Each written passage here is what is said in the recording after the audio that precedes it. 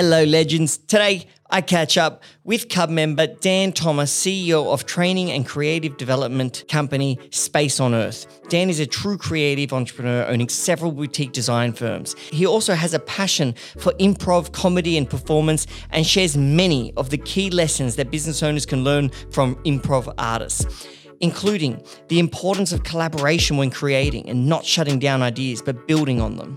How to actively listen in order to build real relationships, and keys to public speaking success.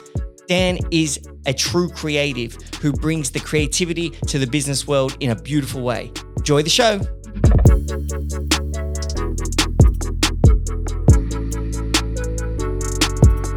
What do you think of our new clubhouse? It's great. It's amazing. Yeah. It's a big step up, eh? Yeah. I saw it for the first time yesterday. You've only been in here a week or so, but it was probably not what I expected, and I mean that in a good way. What did you expect? No, just like you come in and I thought I was in the wrong place. Like I was like, is this like a luxury hotel? Like it had just like a really, really nice vibe. Like that sounds bad now. Like I was expecting something not impressive, but it's just like I'm happy that you were impressed. It was such a nice job that I was like just caught off guard. I'm like, wow, this looks like such a step up from Amazing. The previous place. Yeah, well, when I mean, today's the first day I've seen it at this like level of doneness. And I walked, I had the same reaction as you. I was like, shit, this is so much better than any of the other clubs we've ever had. I was like, it might mean we're going to need it's an expensive upgrade because now every other club's going to have to match it and City's going to have to be improved. So I was like, oh shit, Good things can also be scary, but it's good to get you on welcome to the show. Thank you. And you're a podcaster yourself, so you should be a smooth operator in today's conversation. But what's your podcast about? So one that I do is called A Bit Spursy. It's for the football or the soccer team I go for, Tottenham. And that's with a friend of mine who we were just chatting about Spurs, like messaging all the time. And we thought, let's just record it and see what happens. And we're both performers, so we kind of just have a little bit of fun with it. It's pretty light and silly and nothing too serious. And then the other one is for Space on Earth and talking to other creatives and instructors, performers, teachers, and sort of exploring their process. And Space on Earth is your new business, yes? Yeah, that's right. Because when you joined Cub, that wasn't the business. No. When I joined, it was, I think, Volta initially, where we're focusing on branding, web design, basically anything in the kind of design sphere. And then this is with my ex-business partner, Paul. We were then doing 3D artwork, and that was through Loft Garden. And so you're not with Loft Garden anymore? No. So we did a few projects for that. Like I know the cardio one, which is outside your office in Sydney. Oh, yeah, remember I sent you the photo? Yeah. You had getting the contract to do the external artwork for the Cartier building and brand is a big deal. Yeah. Like that means you guys did something right. Yeah. Well, I mean, Paul is like just such a talented artist that he built up this big following online and, had sort of almost 500,000 Instagram followers. And from that, they just started coming in this brand interest for, brands wanting to get some of that. So that's why we kind of pivoted to focus on doing, I guess we were always flexible. Like whatever design we were doing, it was like, well, let's go in this direction. Let's go in that direction. Just sort of exploring the opportunities that came up.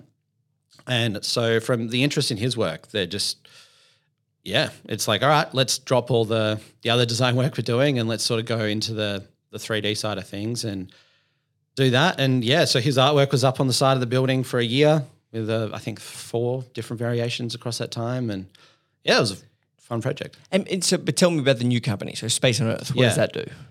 So that's more so there's kind of, I guess, 2 sides to it. So one is working with sort of creatives and performers and running workshops to help them sort of further establish themselves or push forward in their own discipline, whether that's sort of sketch writing, improv, acting, stand-up, podcasting, streaming, any sort of thing in that realm. And then the other side of that is a professional training and development side, which is basically taking a lot of the principles that apply to those creative disciplines and seeing how we can actually positively impact businesses with that. And so walk me through what would be something that you would, if you did a workshop for like Team Cub, what would we be gaining from that? Yeah, so Usually I chat and just see like are there any sort of current issues that you're facing? Like is it around maybe some internal communication? It could just be general team morale type things. It could be a scenario where you've got a lot of people who might want to increase their confidence in terms of public speaking in front of groups or just even running workshops themselves. So we would then run workshops that sort of are focused on those different areas, and that's mostly done through improvisation and improv comedy. So that's where it's like there's just a really big crossover between jumping up on stage and making up a comedy show on the spot that goes for 30 minutes, an hour or so. And it's the same principles. It's like weird in that sense, but I guess it's just life skills. But they really transfer across really, really well. Public speaking is a scary thing. Like some people natural, some people not. My brother's a natural. I'm actually not. And I've done so, obviously have to do so many speaking things that I get used to it. But even like last week, I had to do this, we had the BOA launch, the media launch, and I had to say a speech. Actually, while I was up on the stage, like while I was saying, and I practice my speeches a lot. Like they sound really casual and shit, but it's because I practice them a lot. I can say them casually.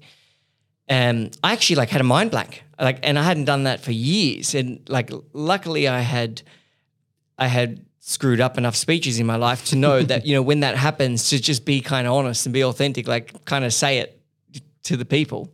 And normally that gets them on your side. They're like, oh, wow, he's relatable, he's nervous, whatever they think. But anything to get you through. But that actually happened to me. And I was like, this is so weird. Like I say speeches, or it feels like I say them weekly. Hasn't happened to me in years. And all of a sudden it I was almost stumped. I saved it. It was still a hectic speech. It was still a great speech. But public speaking is one of those things that so you can help people kind of get better at that. Yeah.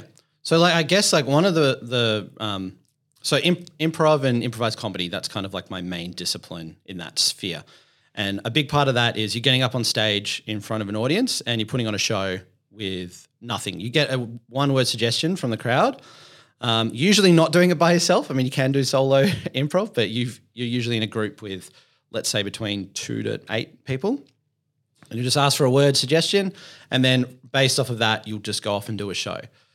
So you've got nothing when you're in that scenario. And so when you're stepping out to do scenes, the best sort of state you can be in is to be completely blank and not thinking of anything at all. So the more that you get yourself in that situation, it initially feels kind of stressful because you're like, what do I do? What do I say? Oh no. But then after doing that a few times, for me, it took 4 or 5 shows, and then any sort of nervousness just dripped away.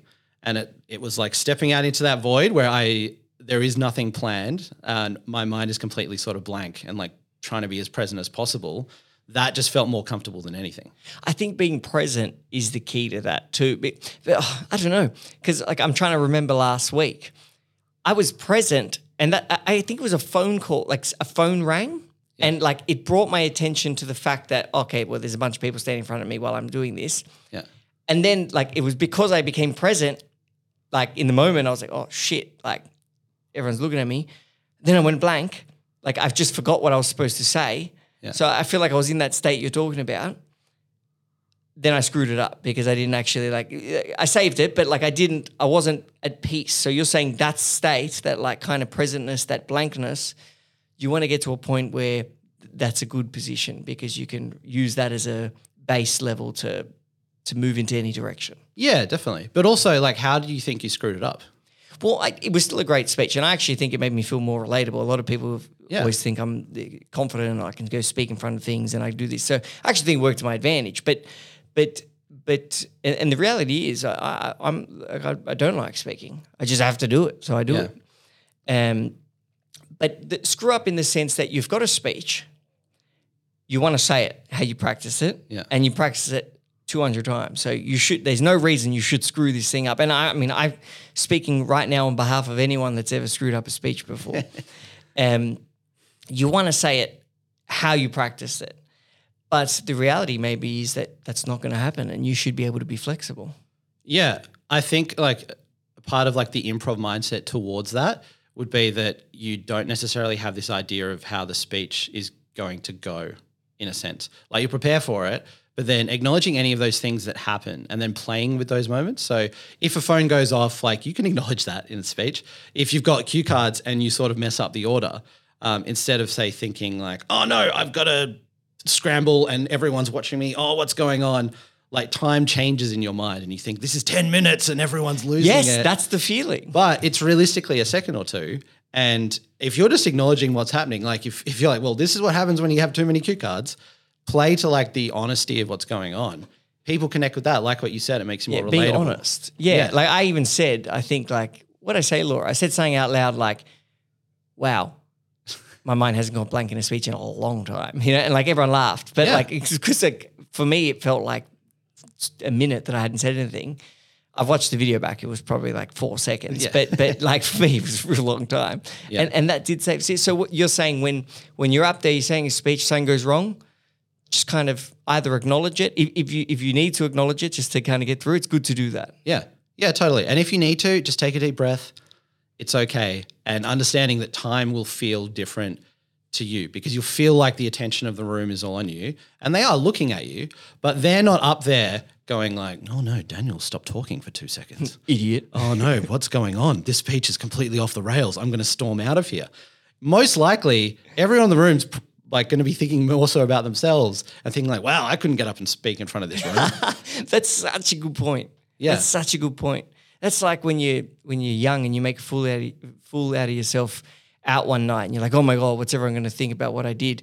And then you wake up the next day and you realize, well, wait, they're all worried about what they did. Totally. And I think it's another thing you get from like, say, performing and realizing it's like, you're not as important as you think you are when it comes to the negative things, but you're a lot more important than you think you are when it comes to the positive things. Yeah. So like when you're exhibiting these positive traits, like that's what's really going to sort of connect with people. But any of these negative things, like if you're up there being toxic, of course, people are going to be like, wow, this is not great.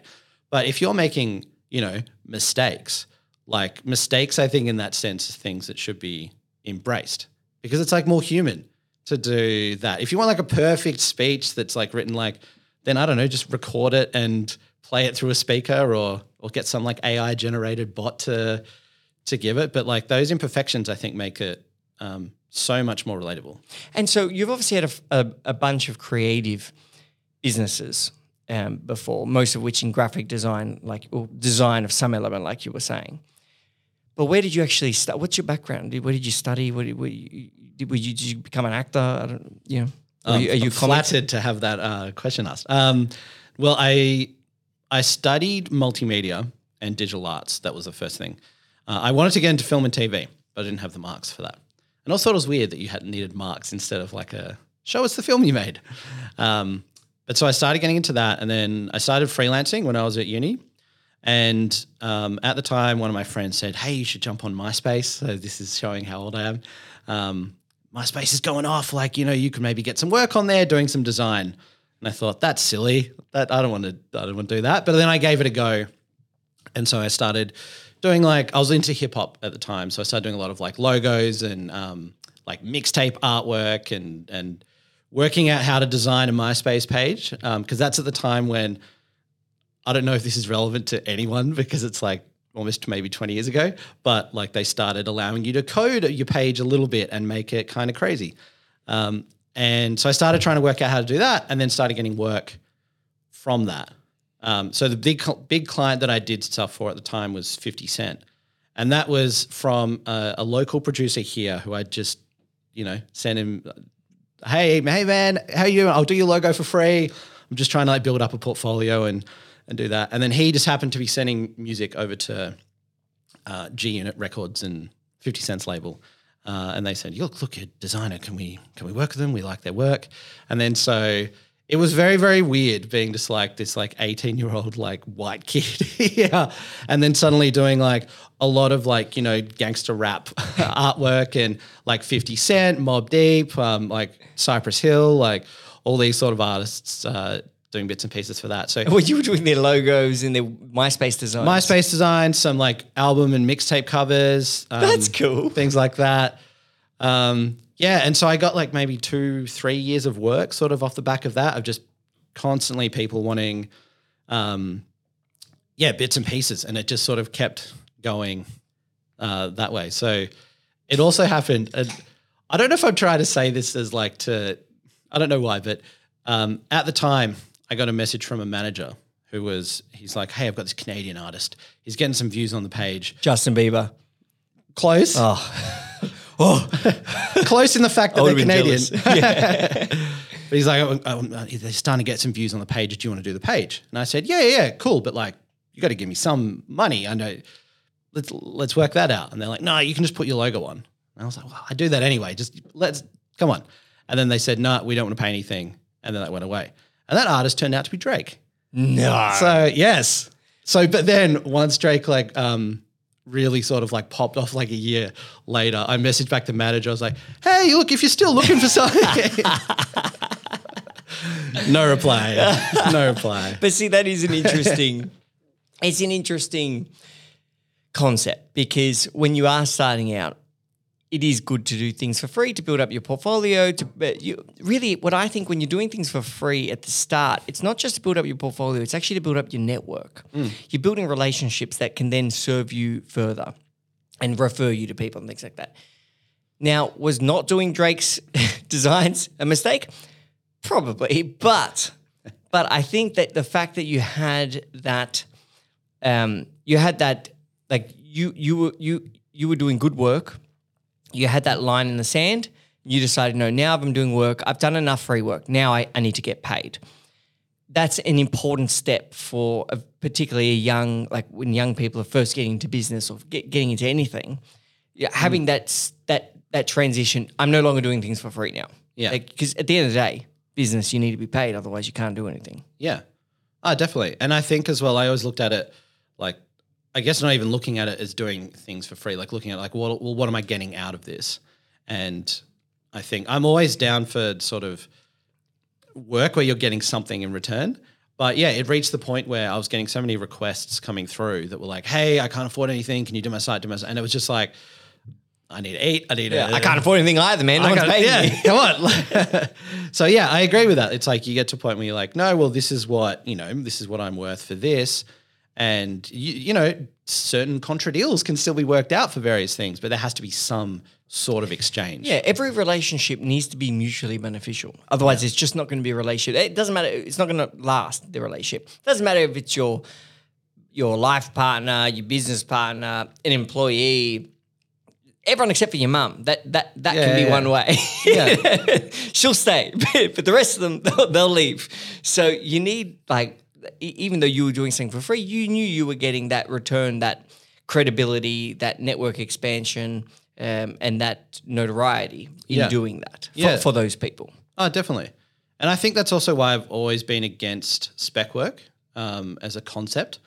And I know that like in a lot of industries, there's like going and pitching for things and all this sort of stuff. And I've always been against that idea of like, we're going to go put all this work in off our own time, just in the hope that you might like it, and then you might want to engage us and work with us. Because I feel like as well, it puts you in such a, like it starts off the relationship in such a submissive point where you're already going like, well, our work is kind of worthless in a sense. It needs to be proved. Yeah, and it needs to be proved. Yeah, I agree with you. And confidence.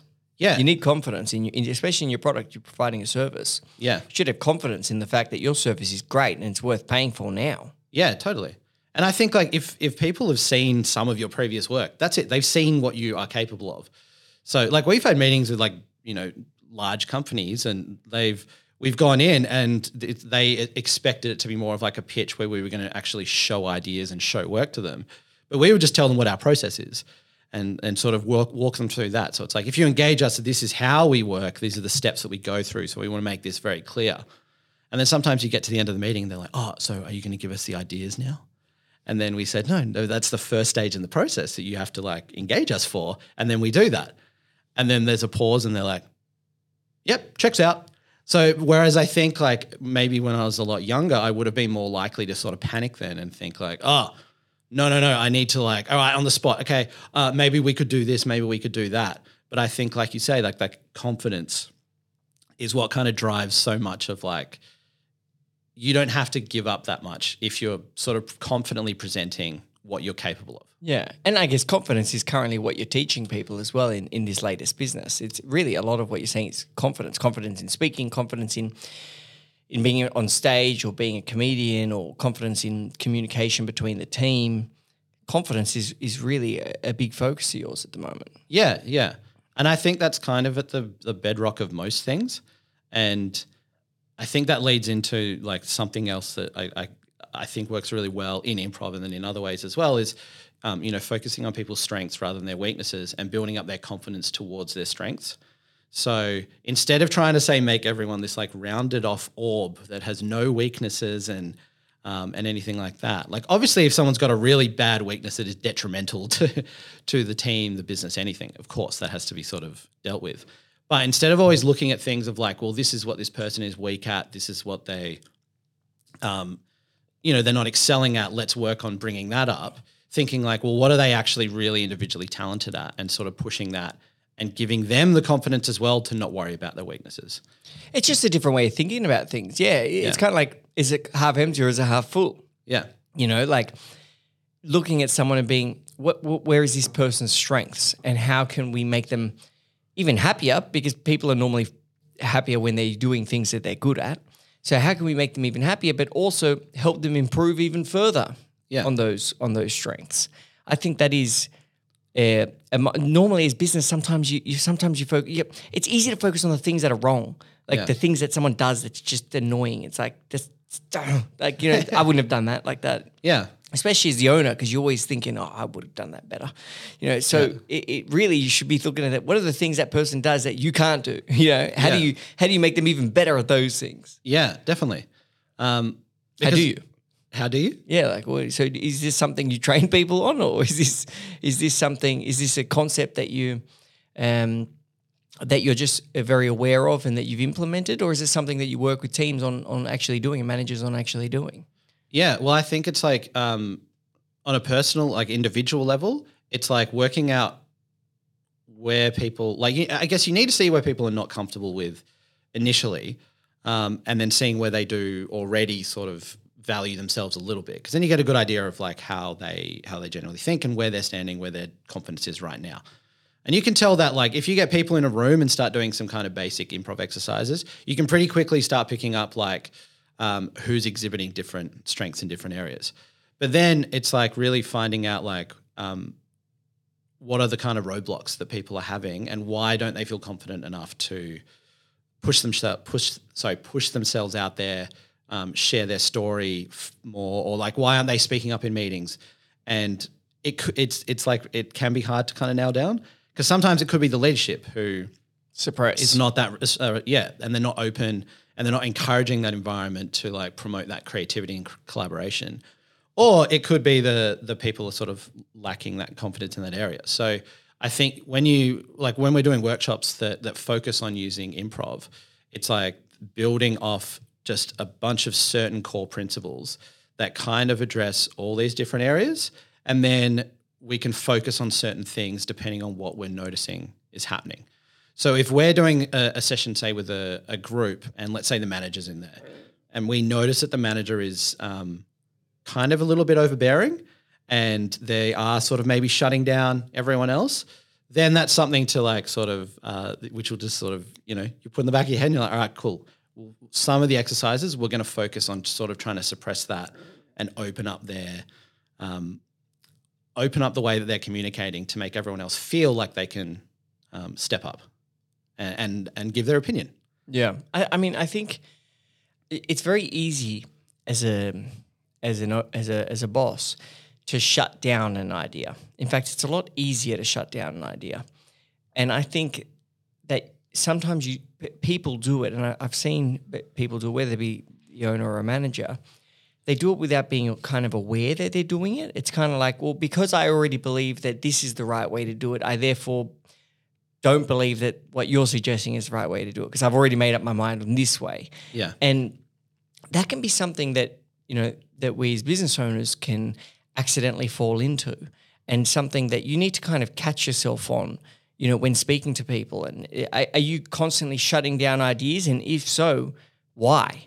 Yeah. You know, is it just because you've already decided that this is the, option A is the way we're going to go as opposed to option B, C, or D?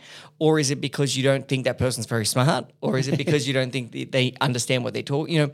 What is the reason? And because some of the best shit comes from when the team is in that zone in a meeting, everyone's laughing, everyone's kind of, those meetings when when the energy's high and everything just sounds like an amazing idea. Like, I don't know if that's everyone or just my bipolar, but when you get in that zone and you're like, oh my God, how did we never think of that before? Like, when you go in those and everyone gets excited, starts saying, what about this? What about this? That kind of inclusivity of ideas. Yeah. Like, you can get some great golden nuggets from that. Oh, totally. I think it's Rick Rubin, the music producer. He talks about having like the difference between creativity without expectations versus creativity with expectations. And I think this is where that plays into it as well. So if you're going into a meeting and you've already got the idea and you're the boss and you're going in, you've already got the idea of where you want it to go and you're just having the meeting just to maybe make all right, you can get your opinions out, that sort of vibe. The meeting's never going to feel good and you're probably not going to get a strong idea out the back of it because you've already shut off. You've already gone, this is what we're going with. Whereas if you're heading into that space truly being like, I don't actually know where we're going to end up with, but I value everyone's opinion in here. And that doesn't matter where they are. It doesn't matter if they're like a middle manager. It doesn't matter if they're like a new recruit. It doesn't matter. Like everyone is capable of adding ideas and everyone is capable of planting seeds that can grow into great ideas with everyone else sort of watering them. So I think that, again, two of the things that really stand out to me in improv, which helps with this, is there's like the idea of yes and, which is kind of what improv is built on. And so yes and is effectively the yes is accepting and acknowledging what has happened previously, and then the and is adding to it. So how that works in an improv scene is if we're doing an improv scene and I say like, oh, cool, we're playing baseball, and you come out here and go like, no, we're not, we're in space. Suddenly that's off to a really bad start because we're already disagreeing, we're already rejecting what's being said. Same goes in any sort of like meeting context or any brainstorming context. Whereas if you come up with an idea for something and then I am already going, no, I was thinking more this, we're already shutting off to that process to actively really start collaborating with each other. So it should have gone like, hey, look, we're playing baseball. Yeah, and we're playing it in space. Yeah, like you can do that as well. Like, so you can inject the fun into the idea, but it's about just removing the no attitude. Yes. And it's also this idea that like buts are just no's in disguise. So you'll often hear people go, yes, but da da da da. And they think that the yes is acknowledging the idea, but then the but is just giving their opinion. And right, that's great. I've addressed what that person said and now I've given something else to it. But a yes, but is just like a no. It's probably even in my mind worse than a no. Yeah, it's almost like an insulting no. Like, yeah, you're lying to me about it being a yes, but really it's a no. Yeah, totally. And so it sort of, again, it's like that's something we work on, like yes, but that's not a great way to go about things either. And so it's important to go like yes here does not mean saying yes to absolutely everything and saying, wow, any idea is incredible. But it's looking of like, if we're coming up with ideas here, if we're working on something, let's not judge it at this point. Let's focus on like building the car and then seeing how it drives rather than thinking like, we've got to, that's not going to work. That's not going to work. So that's like one core thing that sort of improv is built on. So how do you works in that way? And how do you feel the yes and then impacts things? So someone comes up with an idea and how should others be trained to respond to that idea? I think it's like not to judge it, not to shut it down, and to like look and like respond to what the person has said. So if we were working on something and you said, all right, let's say we're creating an app, right? And I'm like, all right, we're creating an app to order drinks. Oh no, we're creating an app to connect business owners. So you're on board. There we go. I am on board. You're on board. I know you're on board. Good. You better be. This is where the ticker comes up below the screen. So if it's an app to connect business owners, if you said, hey, let's work on an app to connect business owners, if my first response is like, yeah, but I was sort of thinking maybe it could also do this or do this, we're already starting to like diverge away from each other. Whereas if you said an app to create business owners and I'm like, yeah, and maybe it could do this. And then you would reply with, yeah, maybe it could do this, maybe it could do this. We're starting to like branch out. And then we could come up with some idea then that is it might still have this like at its core, but You've built like a tree of ideas. Building a tree of ideas that then we can look at and go, all right, great. We've actually really got something here if we connect this, this, and this. But you don't get there if you just keep lobbing off those branches whenever they start sprouting. So really just encouraging that growth of like conceptualization first. And it might not even be that they're all relevant for the immediate, but you might be coming up with future ideas that are relevant for what, wow, that could be where we end up in 3 years' time. That final branch we just said, that's really cool. Like it doesn't even need to be encouraged to be the now. It can be encouraged to be like the future. Oh, definitely. And it's like some of those branches, they might feel like they're diverging, but then they come back. So if you're, again, still pushing that same approach, it's like you could have, all right, we're doing this app to connect business owners. And what if I was like, yeah, and maybe the app could play music as well? That might seem like, all right, we're getting away a little bit. But then from that, it might come like, hang on, what about music executives? Like that would be good to get on the app and do that. So then when we go back and look at it, we might look and go, actually, the music, like playing music and having an embedded music player in there, that probably isn't going to add the value that we're looking for. But we've actually worked out this niche of like music executives really need this place to come and connect, for an example. Mm-hmm. Man, who would have thought improv had so much relevance towards business? Well, it's weird. I always love it when people like you do business, like super creatives, and then they just also have got into business. Have you ever found like, often they'll say that a business person's either creative kind of person or a operational person. I know you're a creative person, but have you ever struggled with that other side of things, or how have you managed that when starting your businesses? I think I've sort of been okay once I was able to separate the sides of it. So I think when I started out as a designer, my thought was, I'm creating things. That's the most important thing. I need to create it. If people disagree with the vision, then that's where I'm not confrontationally, but you're like, oh, they can't. Oh, they want that to be red instead. No, it has to be blue. There's no way that could work with its red. And then you get kind of too caught up in just trying to create and be an artist in that sense. But then I think when you are able to split it and go like, all right, well, I'm solving a problem for a client. If this is sort of client work we're talking about, great. I might not always get like the full creative release that I need from that project. So then I'm going to have something on the side that I'm pushing, which allows me to really explore that creativity whenever I want. So then I found it like easier to sort of, I guess, compartmentalize a little bit, but to switch between different modes and be able to say work on things organizationally and look at say systemization and processes. And a book I really love is by Dan Heath about like upstream thinking and it's like instead of always trying to solve the problem that you just see at the surface level, like digging deeper and going like, all right, what is actually causing that? How can we improve that process overall? So I think that when I started separating things a little bit, it allowed me to become better at both sides because I wasn't putting the pressure of everything into one spot. If that makes sense. I guess you're kind of like saying, okay, when I'm focusing on this, I'm looking at it with an operational brain. When I'm doing this is I'm really bringing my creativity out. So you're kind of allowing each side of your brain to fully express itself when needed. Yeah. And you're not trying to just have it tick all those boxes at every single moment. Yeah, it's kind of like what you were saying with people. Lift up their strengths. Yeah. Like focus on the strengths, not the negatives or not the things that they're weak at.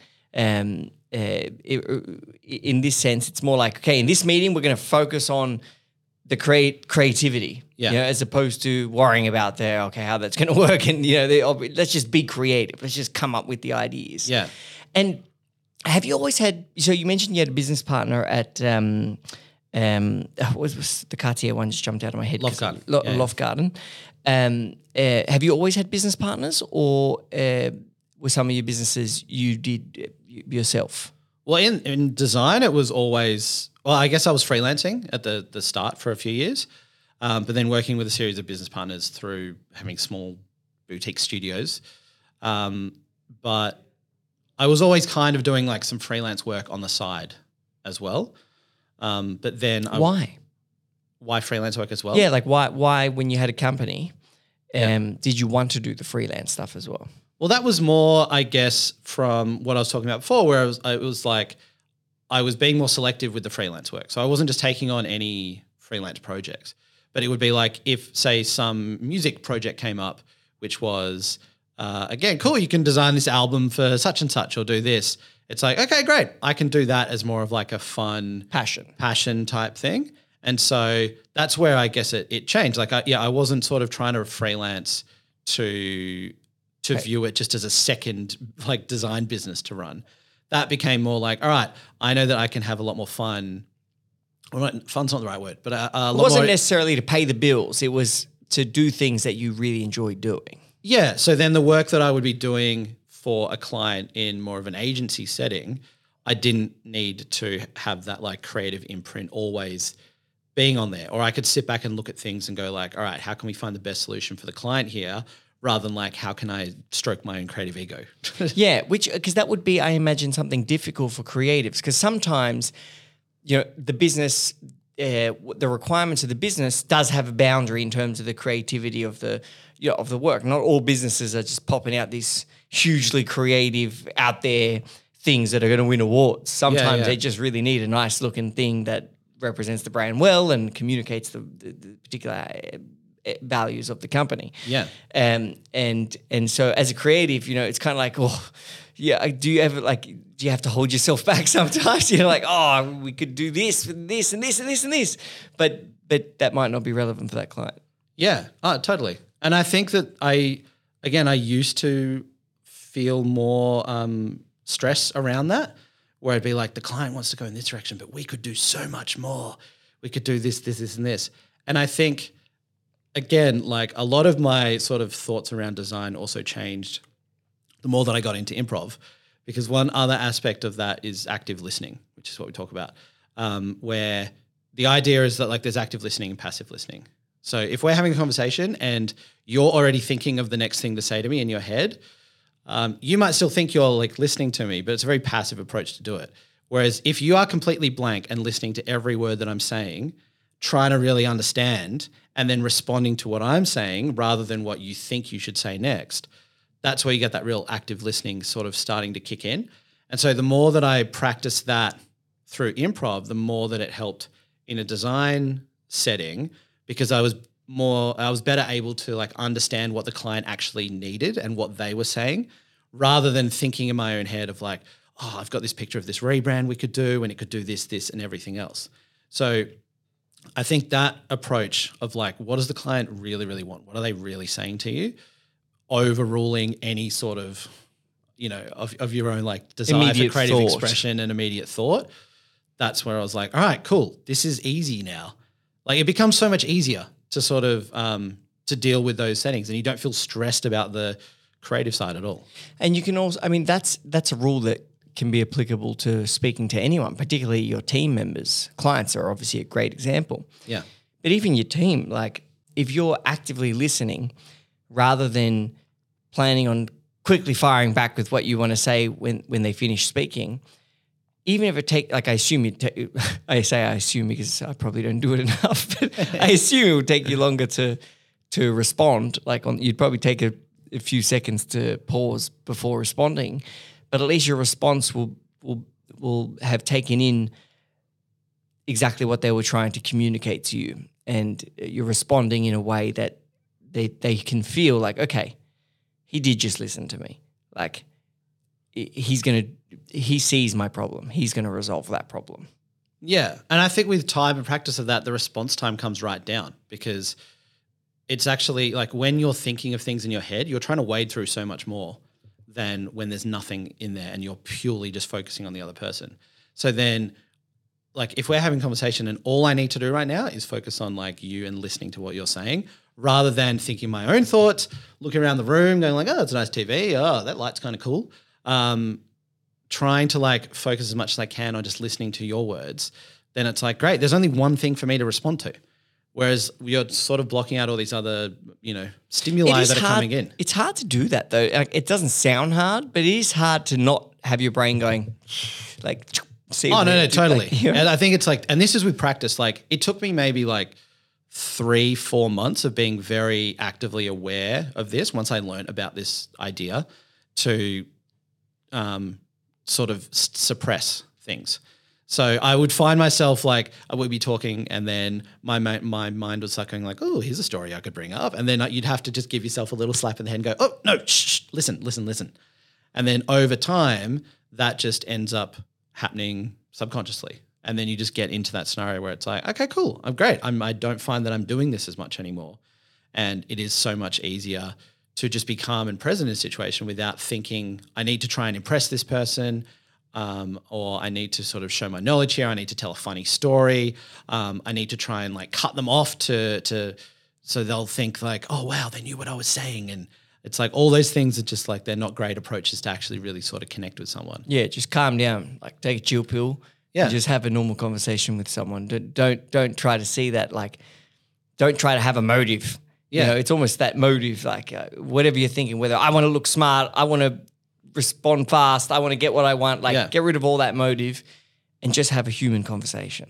Yeah. And like don't worry about competency. Like worry about just like connecting with someone and seeing if you like each other as humans first. And then the competency comes later for that check.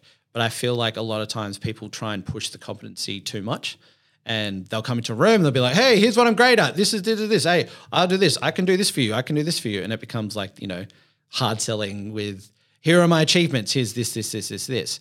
And it's like that person that you're talking to, they don't even know if they like you yet. And if they don't like you, you could be the greatest in the world. They're probably not going to do any business with you whatsoever. They're probably not going to hire you, any of those sort of things. So instead of trying to show how capable you are, I think it's always best to just like try and connect with the person and just get that vibe of like, hey, it feels like we could be friends here if this was in another setting. Great. That's a really great place to start any of these relationships from. Yeah, this is a great foundation. Yeah. Yeah, and it's so true. When people don't do that, that is really what hard selling. That's what people would describe as hard selling. It's when you do it when you forget the human element. You go straight to the, you know, do this because I'm the best at doing it and this is how I'm going to do it for you.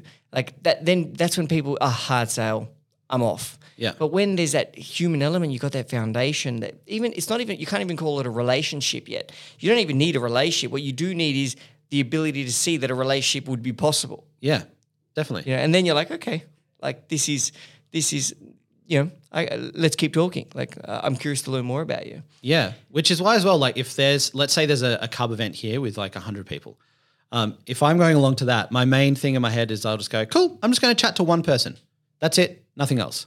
No other plans for the night, nothing else to sort of look at. So the opposite side of that, which I'll take, is to go, great, I'm going to go there. I'm going to network with 20 people. I'm going to give them all my business card, well, like my LinkedIn. I'm going to like, you know, do my elevator pitch 20 times in a row. I'm going to secure 3 deals by the end of the night. And I think to me, that is where you're just going in with the complete wrong approach. Those people never do well at Cub. And again, someone posted this on Boa, or I was commenting on someone's post on Boa the other day. They were talking about having mutually beneficial relationships, and when dealing with someone, always trying to see how you could be of value to them. And I was literally commenting on this person's post saying, at Cub, you can see the people that are there for just to gimme, they never do well. Yeah. No one ever wants to deal with them. When people are there, they understand, like, yeah, they're always looking for ways to give. They understand that the concept of that too is that it also does return to you. That is a concept, that there's a concept that's there. But when you're just there to build relationships is if people get the most value. Like people start, all of a sudden, people start sending them clients and they start getting referrals. And then someone helps them out with a new a thing that they're doing, and then they go to dinner and they have a conversation and they build a friendship. Then they make each other feel great for, you know, at work. They're relating in terms of, oh, the economy's bad for me too. Is it you?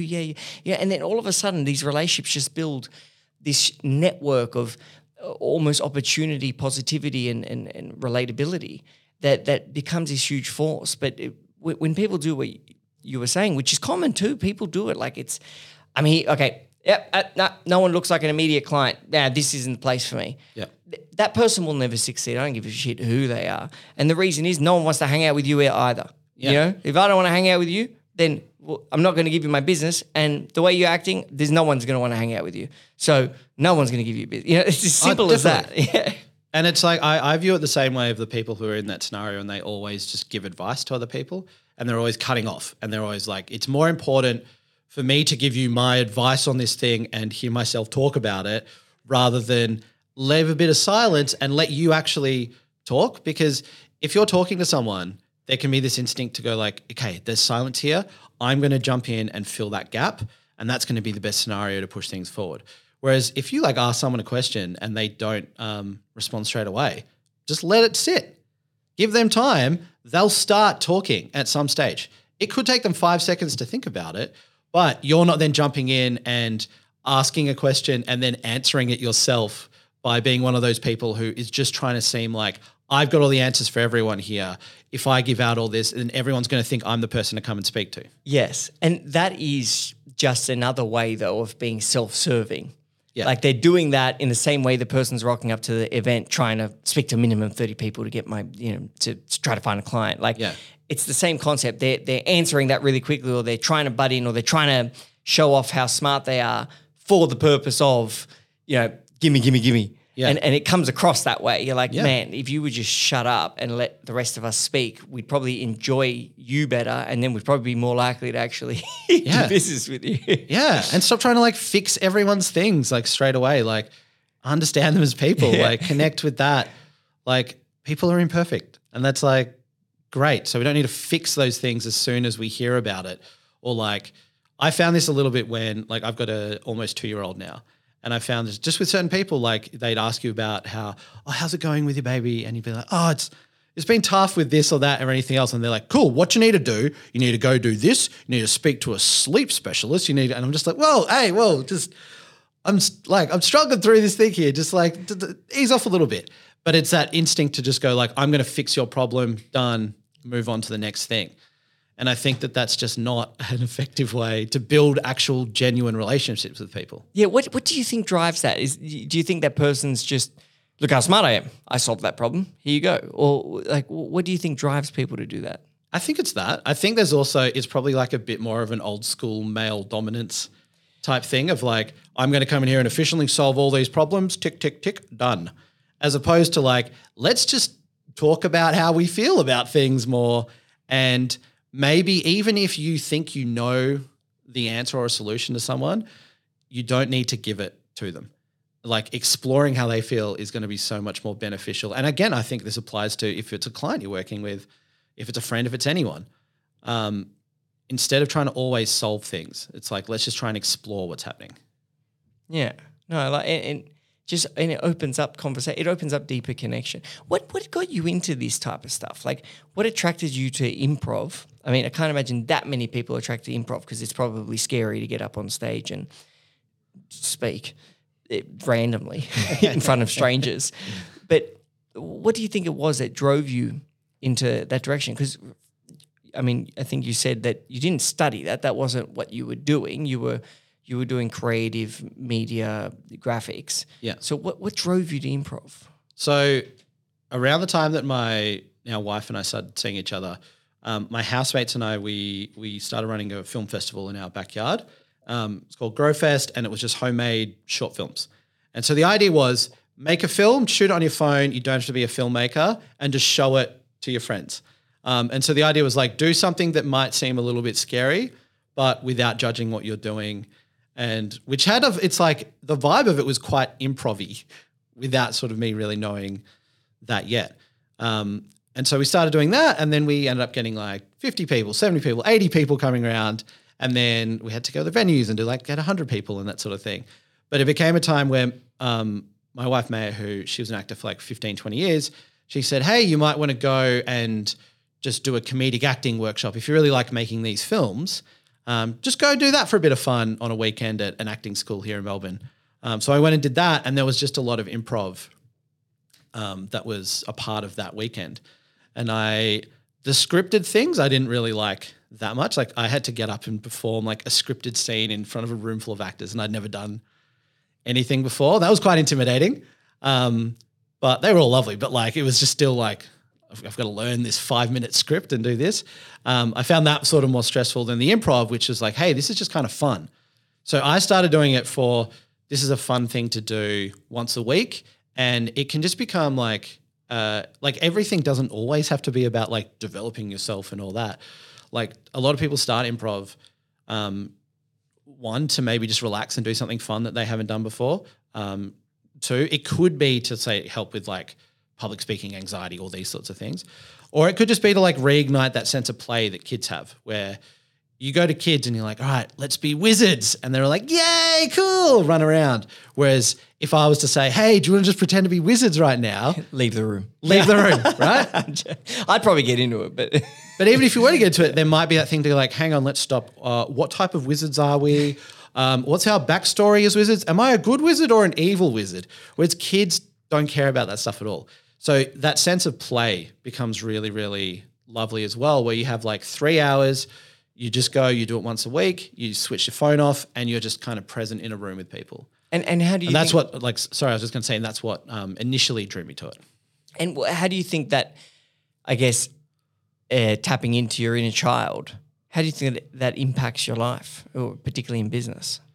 I think it maybe makes you think like things aren't always as serious as they might seem, and you can sort of have fun, and you can sort of slow down a little bit with things, and not everything has to be part of this like hustle culture.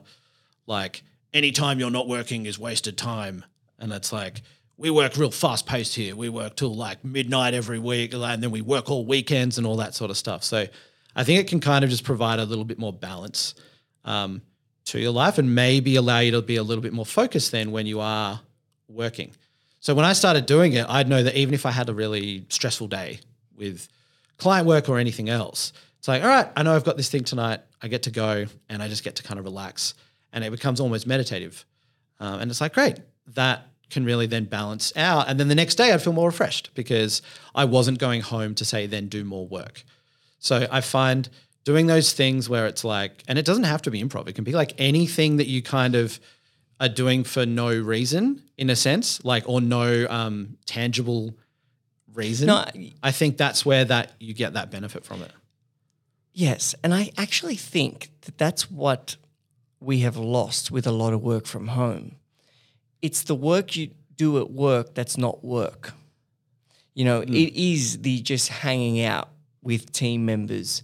It is just the being silly part, the having a laugh part. You know, part of work and what makes work productive is just being silly with people. Yeah. And, you know, that is how you know, who you're silly with, your family, your friends, like. So giving your team the time and the ability to be together and just be silly and have a laugh, that is, in my opinion, it is work. It's not. It may not be like you were saying. I think tangible work is how you described it. Like it may not be like, oh, I'm working towards my KPIs. What is with all these like voices we've been doing this episode? But it may not be that. But in my opinion, it makes all of that better because it helps your team bond. And it helps your team enjoy themselves more.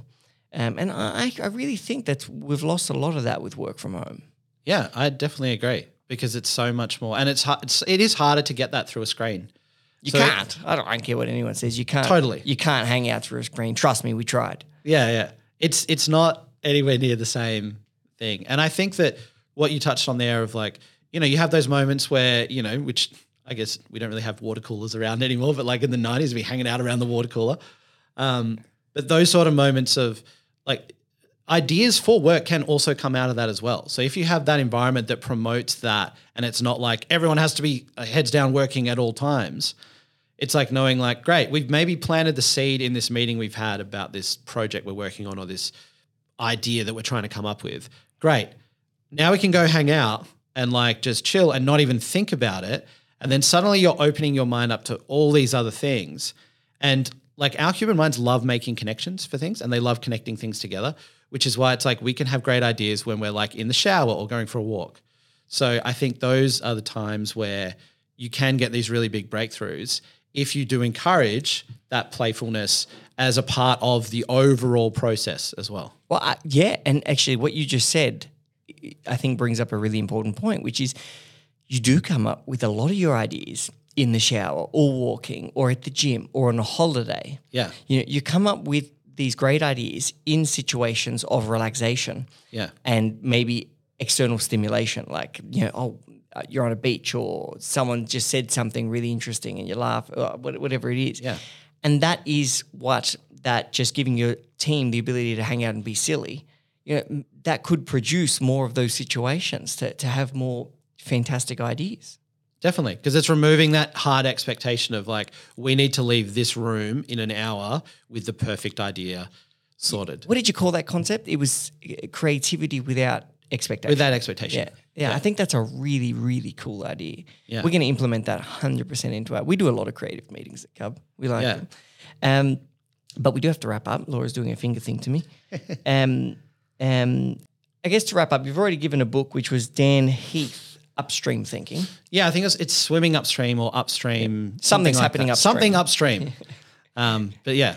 And what about, I guess, a really important lesson you could leave the listeners with in terms of either creativity or team building or communication or speaking? I think maybe try as much as you can to slow down and listen to people. Like, I know we've already spoken about that, but that to me would be the thing that stands out the most, like not putting pressure on yourself and other people, and, acknowledging that, like, as humans, we're all primed to forget things. Like, it's one of the most human qualities to forget things. So we're always going to forget things. We're always going to make mistakes. But again, an improv thing is not to view mistakes as bad. It's like, it's just another stepping stone to get to the right place. So I think just like, being kind to yourself and not always putting so much pressure on yourself to deliver things all the time. Yeah, it's a fantastic message. Well, to our listeners, if you want to get in contact with Dan, you can go to cub.club/podcast and find his information there, as well as the information for Space on Earth. If you want to do a workshop, I know we should definitely do one at Cub, especially like I want you to come to all our creativity type things. It'd be mad. Yeah. We go to the farm, we get real creative. And also to our listeners, if you want to catch up with Cub, it's at Club United Business on Instagram. It's also awesome and it's been popping off lately, so check it out. Dan, thank you so much for coming on. Thank you for having me. Hope you enjoyed the show.